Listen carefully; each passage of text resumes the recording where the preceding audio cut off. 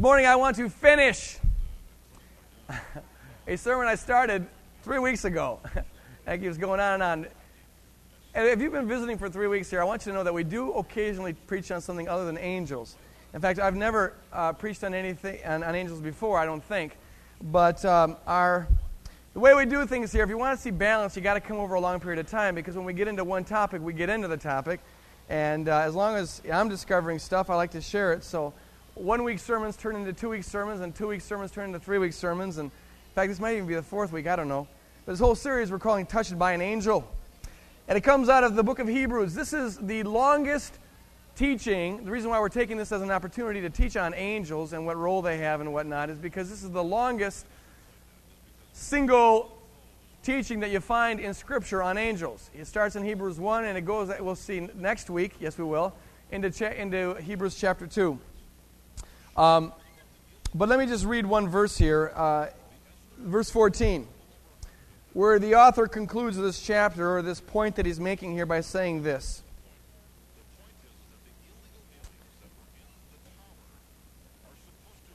Are not all angels ministering spirits sent to serve those who will inherit salvation? Are not all angels ministering spirits sent to serve those who will inherit salvation? Let's pray. Lord, even as I'm talking here, and even as your Spirit is working here, Lord, I'm aware of the fact that there are angels in this place. And I thank you for that, Lord. And I pray, God, that what is said here would be a delight to their ears as well as be receptive in our ears. Because I pray that it would be truth, and I pray that it would have anointing. But as in worship, Lord, so it is in preaching, God. We know that there is nothing of any kingdom fruit that comes from human striving, from human preparation, unless your Spirit is there anointing it. So, Lord, I would pray, we would together pray right now that your word would go forth with spirit and anointing and power like Paul's preaching did. And you have your way here, Lord. You have your way. And instruct your people, we pray in your name. Amen. Amen. Would you give me a little more on the monitors, if you could, Rick? The deal here is this. The author is talking to this congregation. This congregation is composed, we've seen, mainly of Jewish Christians. And these Jewish Christians are kind of getting in a bad way. They thought the Lord was going to come back real soon, and he hasn't come back yet. And they've been ostracized by their Jewish brothers and sisters. They're feeling very alienated, out of place. They're undergoing some persecution. And some of these Jewish brothers and sisters are beginning to think about abandoning the faith. They're thinking about going back to Judaism, going back to this religion that has a nice, safe set of rules. It outlines exactly what you're supposed to be doing. You don't have to have this weird stuff of following the Spirit. Some of you know firsthand that there's a certain security in being told what you have to think and what you have to do and whatever. There's a security in that. And these Hebrew Christians are thinking about going back to that. Part of what they're thinking about doing is not rejecting Jesus altogether, but maybe thinking of Jesus as an angel. We know from other sources that many Jewish Christians in the first century thought of Jesus as an archangel, a high angel. He wasn't God manifested in the flesh. That was too difficult for them and their Jewish mindset to accept. So these Jewish Christians just thought, well, we'll see him as an angel. We'll still reverence him. He'll still be important to us. We'll still listen to his teachings. We'll still call ourselves Christians, but we'll be able to get along with our Jewish brothers and sisters because all that we're disagreeing with is about this angel. And so the point that the author of Hebrews wants to start off making is this. Jesus is not an angel. And you cannot reduce Jesus down to an angel. There's 9 things, he says, in chapter 1 of the book of Hebrews. 9 ways that Jesus is superior to the angels. And just listen to these. This is sort of a summary here. Unlike all the angels, number 1, in verse 2, it says that Christ is the heir of all things. He inherits all things. He owns all things. Unlike the angels, he's the creator of all things. Verse 2. Unlike the angels, he is the exact image of the Father's essence, of God's essence. He is the image of God, the Word of God. Unlike all the angels, he has a superior name. The name Yeshua, Jesus, means Yahweh saves, or Jehovah our Savior. An angel was never named that. That's not an angelic name. 5, he's called the Son, unlike all the angels. He's worshipped unlike all the angels. In fact, God commands the angels to worship him, though in other spots, angels are prohibited to be worshipped. They're not allowed to be worshipped, but they're commanded to worship Jesus. Number 7, it is said that he is the creator and God of all who reigns forever. Number 8, it says that he sits at the right hand of God, which means he sits in the power of God. He sits in the glory of God. That was never said of an angel. Angels are exalted beings, but they're not that exalted. This is one who reigns in the power of God. And finally, number 9, it says in verse 13 that he has promised victory. He will sit in the power of God at the right hand of God until all the enemies of God are made his footstool. That is never said with regard to an angel. And the thrust of this whole thing, the point of this whole thing is the author is saying, don't go back. You can't go back. You cannot compromise the uniqueness of Jesus. You cannot in the least way degrade the exaltedness of Jesus. Amen? To compromise the identity of Jesus Christ, even one iota, is to, if we're seeing it rightly, if we're understanding it properly, to get rid of everything that is distinctively Christian. And at that point, it doesn't matter much whether you see him as an exalted angel or a great moral teacher or a wonderful example for us to follow. It doesn't matter, because you've taken him off of the throne that is rightly his. And the author is saying this: it may be more convenient to water down who Jesus is, but don't do it. It maybe fits more your natural religious framework to see Jesus as less than God, but don't see him like that. And maybe we'll get the persecution off your back, and maybe it will let you have more friends and get along with people better and fit in better with the culture that you're a part of if you just lower Jesus one little bit. But don't do it, because to do that is to take him off his throne and to no longer treat him as God Almighty, to no longer worship him as the Lord, and that is to destroy the very essence of Christianity. And that itself, I think, has a point to tell us in our age. Because I believe that we live in an age that is very much like this one in this one respect. We want to lower the dignity of Jesus. There's sort of a cultural religion that America is a part of, at least. We have a sort of a cultural religion, the religion of the masses. And in this religion, maybe you've noticed it, it's all right to talk about God. People are not offended by talking about God. They're not offended about talking about the Lord. In fact, it's kind of popular to talk about God and to talk about the Lord. There's this one band. It's these 3 singers. I forget the name of the band, but my daughter had one of the tapes, and I was reading the lyrics of this tape, and they were vile, they were lewd, they were just every single song, every single sentence of every single song. Maybe I'm exaggerating because I'm a dad, and this is my daughters who are listening to this, but it was really bothering me because it was all about sex. Everything was about sex. Very explicit sex. They're not supposed to know this. They're only in 10th grade. They're not supposed to know this stuff yet. They shouldn't even know what sex is. But here's a song talking about sex all over the place. But then at the end of this thing, they said, we want to dedicate this album to the Lord. I'm serious. Who gave us these wonderful voices, and we just want to thank God for all this, da-da-da-da-da-da. And it made me so mad. It was like, nah. But you see this all the time. Prince, he's always thanking God, and everyone talks God language. You can go to any party and talk God language, and people are okay with it. But you mention the name Jesus. Isn't it true? It's all of a sudden, whoa, jump back, Jack. There's something, that's why when a football player or something is given a testimony, it's great when they say, I want to thank God. That's wonderful. I'm not trying to poo-hoo that. But when some famous person gets on TV and says, I want to thank my Lord and Savior Jesus Christ, then I'm going like this. Because, you see, there's a world of difference from believing in God. God, general God, big G. That's great, that's wonderful. But which God are you believing in? What's your picture of God? What's your view of God? What's your view of yourself based on your picture of God? It all comes down, it becomes concrete, it becomes focused, it begins to mean something when you name the name Jesus Christ. Now we're talking about something. Now we're getting to what Christianity is really all about. But see, we live in a culture that wants so very badly to just, yes, like God and like Jesus, but lower him a little bit. Why be so particular? Why be so narrow? Why be so myopic in your vision? A great teacher, great, wonderful, right up there with all the rest, but take him down a little bit from the throne. And if we get anything out of the first chapter of the book of Hebrews, it's got to be this. That you must not do. That we must never do. It would fit in nicely with our cultural religion. We could grow faster. We would not offend anybody. This could be a real good, feel-goody kind of place, and people would love it and whatever. But for just that reason, we have got to preach, as Paul preached, Jesus Christ and him crucified, and nothing but Jesus Christ and him crucified. Amen? It all hangs on that. The author then talks about Jesus Christ is superior to the angels, and then he turns to this. in this final verse. As a double encouragement, he's saying Jesus Christ is superior to the angels, but not only that, but the angels minister to you. The angels minister to those who are heirs of salvation. And last week we talked about a number of questions that people have about angels. I dealt with 4 of them, I believe, maybe 3. But I want to deal with the remaining 2 here this morning.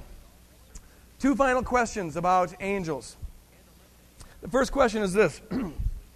How do angels minister to us? I believe I talked about this a little bit last week, so I can go over this kind of fast as I ever go. Angels sometimes appear in visions. They appear just as angels. Sometimes in dreams, sometimes when we're awake. The Bible doesn't make a big distinction between that. In fact, it uses the same word for vision and dream in the Old Testament. But the angel just appears and maybe says something, or maybe just their presence ministers to people. A person sent me a letter this week, and last week, and I just want to say I've gotten a lot of cool letters from you guys. I wish I could share them all. And I want to also say this, a little advertisement. I really appreciate letters of encouragement, and I've been getting a lot of them lately. Just words of saying, I'm praying for you, thank God, and just little kudos like that. And I can't answer all of them, but I want you just to know that I really appreciate them. They mean a lot to me. Just a little encouraging thing. But lately, there's been a lot of cool angel stories, and this one lady was just telling the story about how this angel, her father had died. She'd been in a real distraught place, real despondent about this because she deeply loved her father. And a few days after the funeral, in a state of depression, in the middle of the night, all of a sudden, an angel just appeared by her bed. And she doesn't say that the angel said anything, but just the presence of that angel ministered peace to her. Maybe there was some kind of communication that went on in a nonverbal way, I don't know. But angels sometimes, they can do this even if they don't appear to you, but they can minister peace to you. And she said she was just overwhelmed with peace. And the peace of that angel reassured her that her father was in a very, very good place, and she could finally release him. She'd been hanging on to him. Angels minister in that way.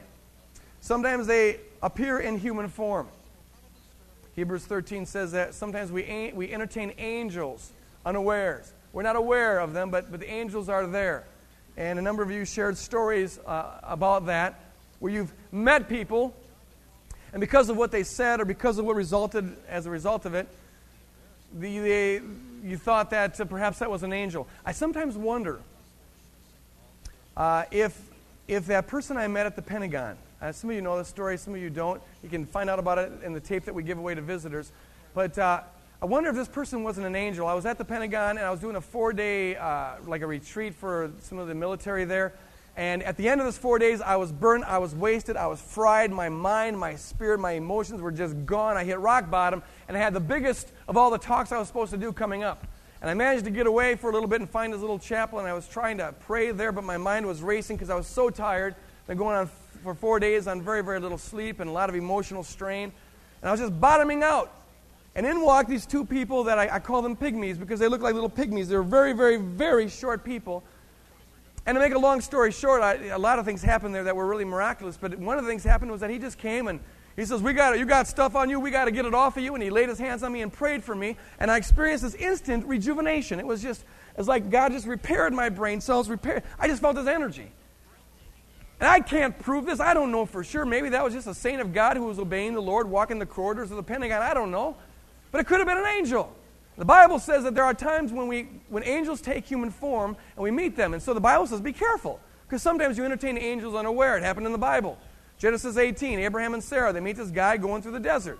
And he starts to minister to them. And they realize later on that's an angel. Genesis 19, Lot entertains 3 angels. One of them is Christ. The other 2 are angels. And but they look like they're just normal human beings. That's one of the ways that angels minister to us. A third way that they minister to us. And this is, I think, in some ways the most important way, though it's the least visible way.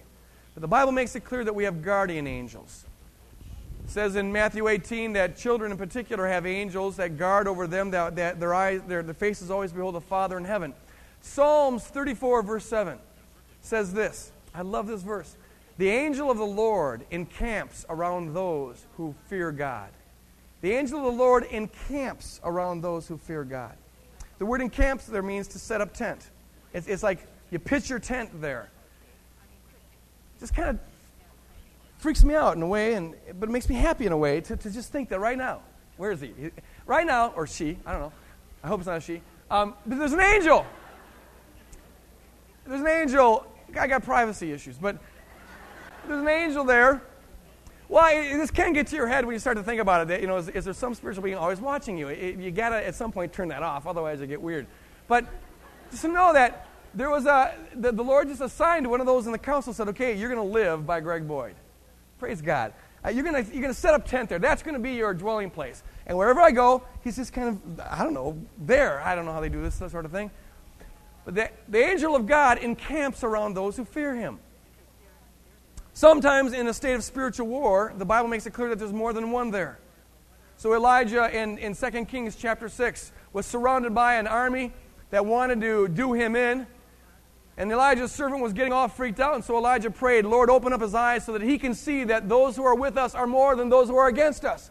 And all of a sudden the servant looked around and could see this army of angelic hosts all along the mountaintop with these flaming chariots and whatnot. There was an invisible army that was there, and they allowed Elijah and his servant to get out of that situation without harm. The angel of the Lord, or the angels of the Lord, encamp around those who fear him. There's one place in 1 Chronicles chapter 14, verses 13 through 15. A splendid passage. David, this young king, was probably about 15 at the time. He was going to go to battle against the Philistines. So he sought the Lord, which is always a good thing for leaders to do. And the Lord said, tell you what, don't fight them head on. Go around the back. And when you go around the back, I want you to wait and listen. And when you hear the sound of marching on the top of the balsam trees, the Bible is so strange sometimes. When you hear marching, 2, 3, 4, 1. When you hear marching on the top of those balsam trees, that's the sign that I'm going out ahead of you and the battle will be yours. And what David needed to hear, and what we sometimes need to hear, is that even while we're doing battle in various ways on an earthly plane, there are those who are fighting for us on a spiritual plane. And it still goes on today. This isn't just some kind of thing that happened in the past. A lot of the stories that I've received and read about deal with that. I'll give you one example of it. This is one of the most, I love stories that are well documented. They're not just like stories that get passed on, but that are well documented. Here's one that's very well documented. Billy Graham mentions it in his book on angels. In 1956, during the Mau Mau uprising in East Africa, the Mau Mau people stormed this town of Lori, and they slaughtered all the people that were there, about 300 men, women, and children. There was just a ruthless uprising. These people were really, really mad. They wanted to cause a revolution. There was a missionary school nearby, about 2 or 3 miles away, called the Rift Valley Academy, taught by missionaries, and they were taught some missionary kids there and some other people, some children of the town of Lori. And the Mau people began to storm that, or charge that school. They got within striking distance. The people on the inside thought for sure they were goners, but they were praying to the Lord. And before a spear was thrown or a sword was drawn, all of a sudden the Mau Mau people stopped dead in their tracks, and they turned and ran in the other direction. Well, some of them were apprehended by the authorities and put on trial. And during the trial, they interrogated them and asked, did you in fact invade Lori and slaughter these 300 people and whatnot? And they all said they did. They were caught. And then the question was asked of the leader of this uprising, why did you not give the command to slaughter the people in this academy? Because you obviously weren't intending to do that. And he said, I didn't give a command not to slaughter it. My people just ran in fear. Because as we approached there, all of a sudden, we saw that there were these guards or military people all around this complex. They were tall. All of them were tall. They were dressed in white, and they had flaming swords, the guy said. Which freaks me out because you thought God would have contemporized the angels a little bit. You know, it's like, give them Uzis or, shotguns or something. And God's still saying, hey, if it worked for Elijah back then, it's still good enough now. But there you go. People see this stuff far more than we ever let on. There was a lady, I said it was going to be one story, but there's actually 2. My car, my blessed, wonderful 1988 Horizon that I love so dearly, finally broke down. It bit the dust. It's done with. No. I've gotten more good sermon material from that 1988 Horizon that's got one door handle on it. I tried to sell it at a garage sale yesterday, and I couldn't get anyone to buy it for $120. I started at $150. I kept on lowering it. Anyways, I went to this car dealer to try to find a car, and I'm talking to this secretary here, and I see an angel poster. I don't know this lady, never met her before, whatever, but there's an angel poster there. You know what I mean? I'm always looking for an opportunity, So I said, an angel poster. Angels are cool, don't you think? And then she just stopped. She goes, I just love angels. And bam, she's supposed to be selling me a car. But she says, you know what? I saw an angel. And I was like, oh, this is getting interesting. And she says, a couple years ago, I was doing the dishes in my kitchen, looking out the door and on my window, and I saw these two angels. One was beautiful and radiant, and the other one was this ugly, sinister kind of thing. And they were fighting over the house top of my neighbor. And so I thought I better go tell her. And she went over there, and it turns out that it just opened up a wonderful door of opportunity because this person's marriage was just falling apart. The family was falling apart. And just to know that there's a spiritual dimension to this thing. We are very much like David. We're very much like Elijah and his servant.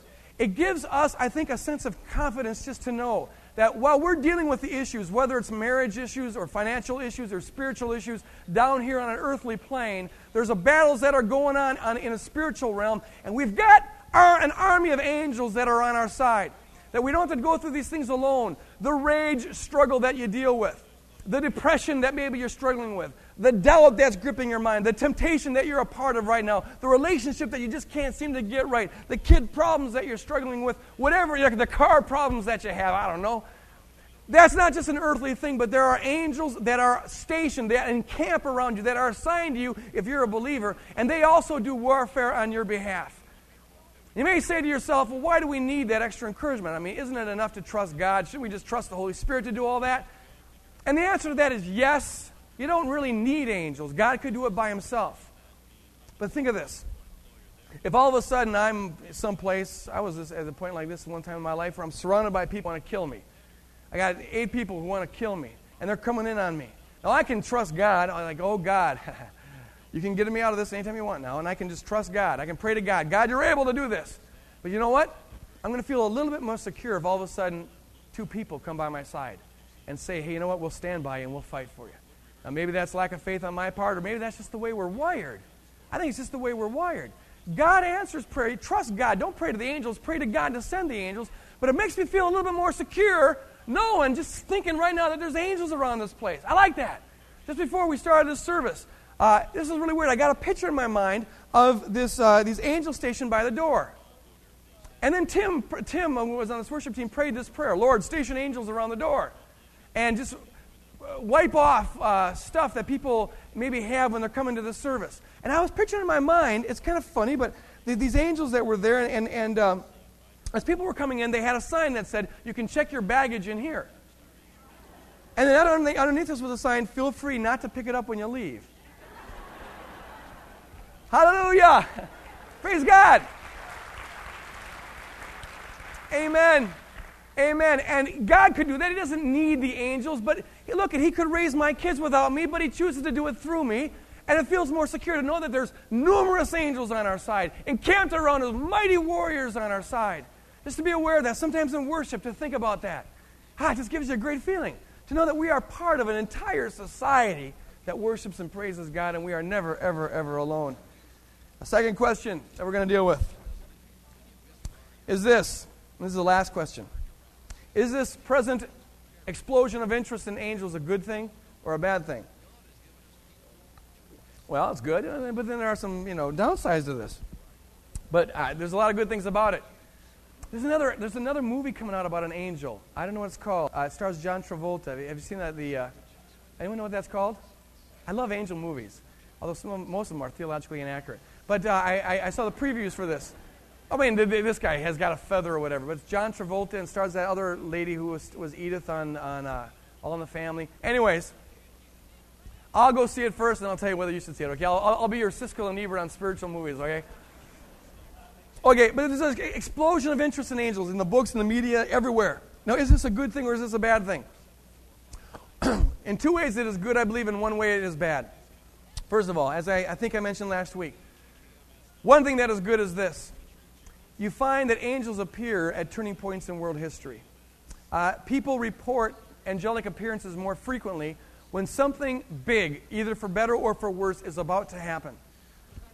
In the Bible, you see that the angels sang when the creation came about. That's a big thing. When the law was given, we'll see next week when we go into Hebrews chapter 2. When the law was given, it says that it was given through angels. Angels are a part of that. In the calling of Abraham and Jacob, when God was starting to form the nation of Israel, a very important thing was going on. And what do you know? There's angels involved in their life. Jacob has to wrestle with an angel. When Jesus is born, there's angels everywhere. When Jesus dies, there's angels everywhere.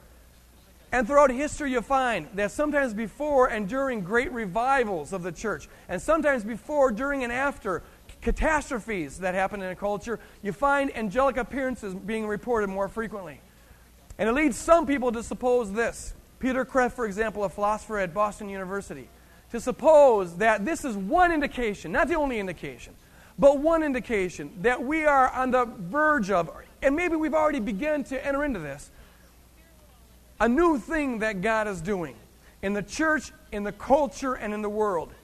There are a lot of prophetic voices that are, at least to some degree, credible, that are pointing in this direction. And I am the last person on this planet to ever give credibility to doomsday preachers that think that the year 2000, the Lord's going to come back or whatever. I don't know if it's going to be tonight, and I don't know if it's going to be in 100,000 years. We don't know that kind of stuff. And Jesus said we shouldn't know that kind of stuff. So why speculate about that stuff? But there is reason to believe that right now, God is beginning to stir the pot a little bit. He's beginning to trouble the water a little bit, begin to raise up a new thing in the warfare. It seems as though the armies, the forces are getting in position for something. There's a sense about that. And what we got to get from that is simply this. This is not the time to be playing church. God wants to revive us. He wants to stir things up. The increased awareness of and the increased perception of and the appearances of angels is perhaps an indication that God is doing a new thing here, an inbreaking of the supernatural into our culture. A second thing that's good about this, and it rides piggyback on the first, is that it shows that our culture as a whole is becoming more open to the supernatural. We have for 4 centuries been living under the stronghold of a spirit of unbelief, a spirit of naturalism, materialism, secularism, humanism. And all indications are that that stronghold is beginning to be broken.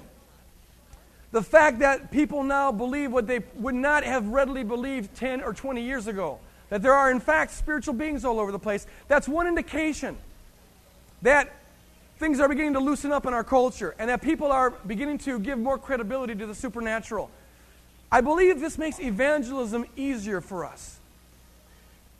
I don't think Christianity ever could operate well in an environment, or at least there's a lot of obstacles to overcome in an environment where people believe that the only reality is the physical reality, because Christianity is inherently a supernatural religion. In the first century, the context was much more one of people believing that, in fact, the spiritual world was a real world. And I believe that this makes evangelism easier, and I think we're beginning to see the beginnings of a harvest in this culture that we haven't seen for years, for maybe even since the Second Great Awakening in the last century. That's a positive thing. What's also positive is this, I believe. Not only is our culture beginning to open up to the reality of the supernatural, but the church, praise God, the church is beginning to wake up to the reality of the supernatural. And the fact that we are beginning to believe more in angels, or at least to be open to their intervening in our life, is one among many indications that the church is beginning to grab hold of and begin to realize and begin to actualize, begin to use the power which God has given to us. For 4 centuries in this culture, the church, the Western church, has also been under a stronghold of unbelief. And we maybe have believed that there's a God, that there's Jesus, that there's angels, but it's had no real impact in our life. And what you're seeing happening right now in this culture is this. The culture as a whole is beginning to give more credibility to the supernatural, and the church of Jesus Christ, praise God, is beginning to give more credibility to the supernatural. And as the enemy is coming more out of the closet, the army of God is coming more out of the closet. And what you're seeing, and it's been happening with lightning speed. The last 10 years, the face of Christianity is changing rapidly because God is raising up an army, praise God, of people who understand that Christianity is not a philosophy. It's not just a philosophy. It's not just a theoretical belief. Christianity was never intended to be simply a lifestyle that people live, simply a Sunday morning thing, simply a guilt relief sort of a thing, simply something that gives us a good feeling about life. Christianity was never supposed to be that. Christianity was supposed to be, what Paul said it was to be. When you preach the word, you don't do it with an eloquent, nicely planned out phrase, speech, or whatever, but you do it in the demonstration of spirit and of power under the anointing of gospel and the Lord Jesus Christ. Christianity was meant to be lived with spirit and with power. And God desires to show, not only talk about the kingdom, but to begin to demonstrate the reality of the kingdom. To show off His ability to heal the sick. To show off His ability to reach into people's lives in a supernatural way. Begin to show that He's a supernatural working God. The Church of Jesus Christ is beginning to wake up to the reality of the gifts of the Spirit that they are in fact for today. And those forms of institutional Christianity that resist this are quickly becoming archaic because God is moving on and He's raising up an army. There's a third thing about this, though, that's not so positive, and is this. This 4 centuries of naturalism created a profound hunger in people for the supernatural. And now we're seeing an explosion of this supernatural, and this angel phenomena is part of it. But because there's been such a starvation going on among people in this culture, there's a tendency among many to think that if it's supernatural, it must be true. And we maybe have lost a spirit of unbelief, but we now are under the dominion of a spirit of what I call religious curiosity. People are intrigued by the supernatural, they're hungry for it, but the enemy is using this as an occasion to lead people astray. You go to B. Dalton's bookstore or Walden's bookstore or Barnes & Noble or any secular bookstore and check out all the books they have on angels, and there's dozens and dozens of them. But not all of them, in fact, not the majority of them, point to the Lord Jesus Christ.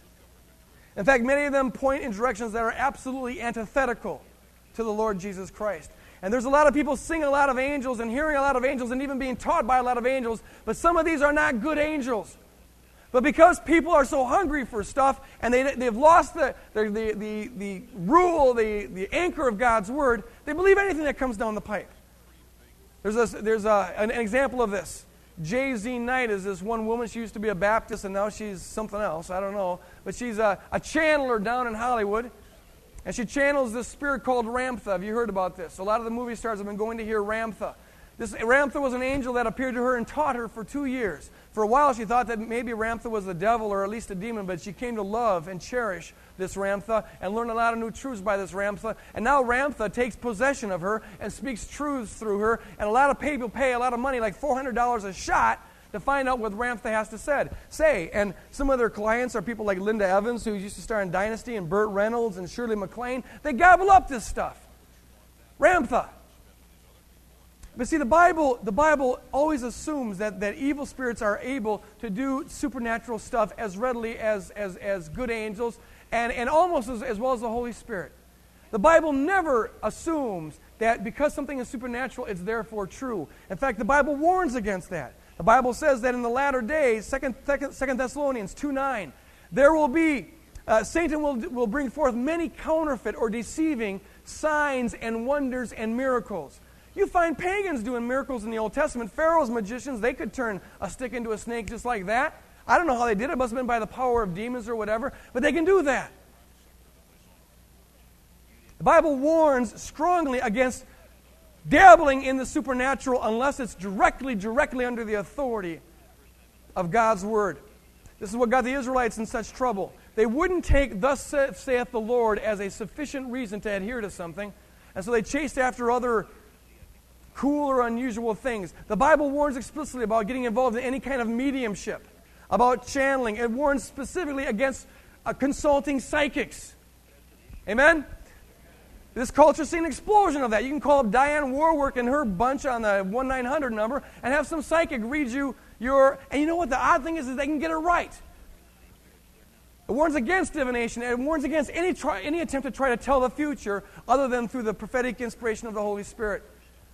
But you have now on talk shows, and you have on supposed newscasts, Strange Universe, whatever, constantly a barrage of things, of people testifying about how they've been healed, how they've been helped, how they've been just rescued by angelic presences and this technique and that technique or whatever. We are living in a time right now of religious hunger, of religious fervency, of religious zeal, but also and especially a time of profound religious deception. And even a lot of believers are being led astray, saying, well, there must be something to this. You get kind of mesmerized like a kid in a candy shop. It's like, whoa, how cool. Pyramid power. This person can levitate. No, neato. This person can astral project to the moon. And this person's got a lot of credibility. Look what they can do. And this person wears crystals, and look what they can do. And this person told the future. And this person was reincarnated. And whoa, look at all this cool stuff. And all the while, the uniqueness of Jesus Christ just goes down notch by notch by notch, and the enemy has got to be smiling. It is good that our culture is hungry for the supernatural. It is bad that they are uninformed and therefore vulnerable to deceptive spirits. And what is called for right now, saints of God, and this is the charge to me, and this is the charge to you, it is this. To thank God for the angels, yes. To thank God for the supernatural, yes. But more than anything else, to be firmly rooted, entrenched in the authority of God's Word. Amen? We need a people who understand where the anchor is at. A people who understand what the criteria for truth and error is. How cool it is, how curious it is, how good it can help you, even how good it makes you feel. That is not a criteria for truth, because the enemy can come up with those tricks all he wants. The criteria has got to be the Word of God and nothing but the Word of God. And any angel, in fact, the Bible says this in Galatians chapter 1, verse 8, even if an angel of light, who appears as radiant, shining, glorious, halo and all, shows up, promises you eternity, but if he preaches a gospel other than the one that Paul has preached, the Bible says, let him be anathema, which is simply the Greek way of saying, literally, not in a crude way, go to hell. Honestly, it simply means anathema. It means you're cursed. You're doomed. You're of hell. Literally. What's that? Run from it. Resist it. Any angel that is worth its weight in feathers will point you to the person of Jesus Christ. Amen? That's their job. They minister to us, they protect us, but they point to the Lord Jesus Christ. And if you ever meet an angel, I don't care if it looks like Monica. The devil can do that. But she starts saying, well, you could do benefit a lot by these crystals here and this. You just say, I rebuke you, Monica. You're out of here. Angel of light, I adhere to the Lord Jesus Christ. Praise God. Thank you, Lord, for your angelic presence. Thank you, Lord God, for the choir that surrounds us, the warriors that surround us. And I pray, God, as we go out of this place, every believer would feel secure in knowing that you surround them with your servants, Lord God, who now wait on us. We are honored, Lord, as heirs of salvation, to have these exalted beings humble themselves and wait on us. And we thank you for that, Lord God. But we pray, Lord, most of all, I pray, God, for this entire people here, Lord, that we would be protected from deception, from evil angelic presences that try to lure us astray, Lord God. I pray for our children who are right now bombarded from TV and in school with all sorts of false teaching on this, Lord. God, if you tell these angels to do anything, Lord, tell them to protect our minds, our children's minds. And Lord God, as we go out of here, Lord God, help us to go with the confidence and peace and joy of the Holy Spirit. Be warriors for you. And Lord God, for any person who's here this morning who doesn't know you, but wants to know you and wants this angelic protection, I pray, God, that he feel free to come forward and receive you as the Lord and Savior.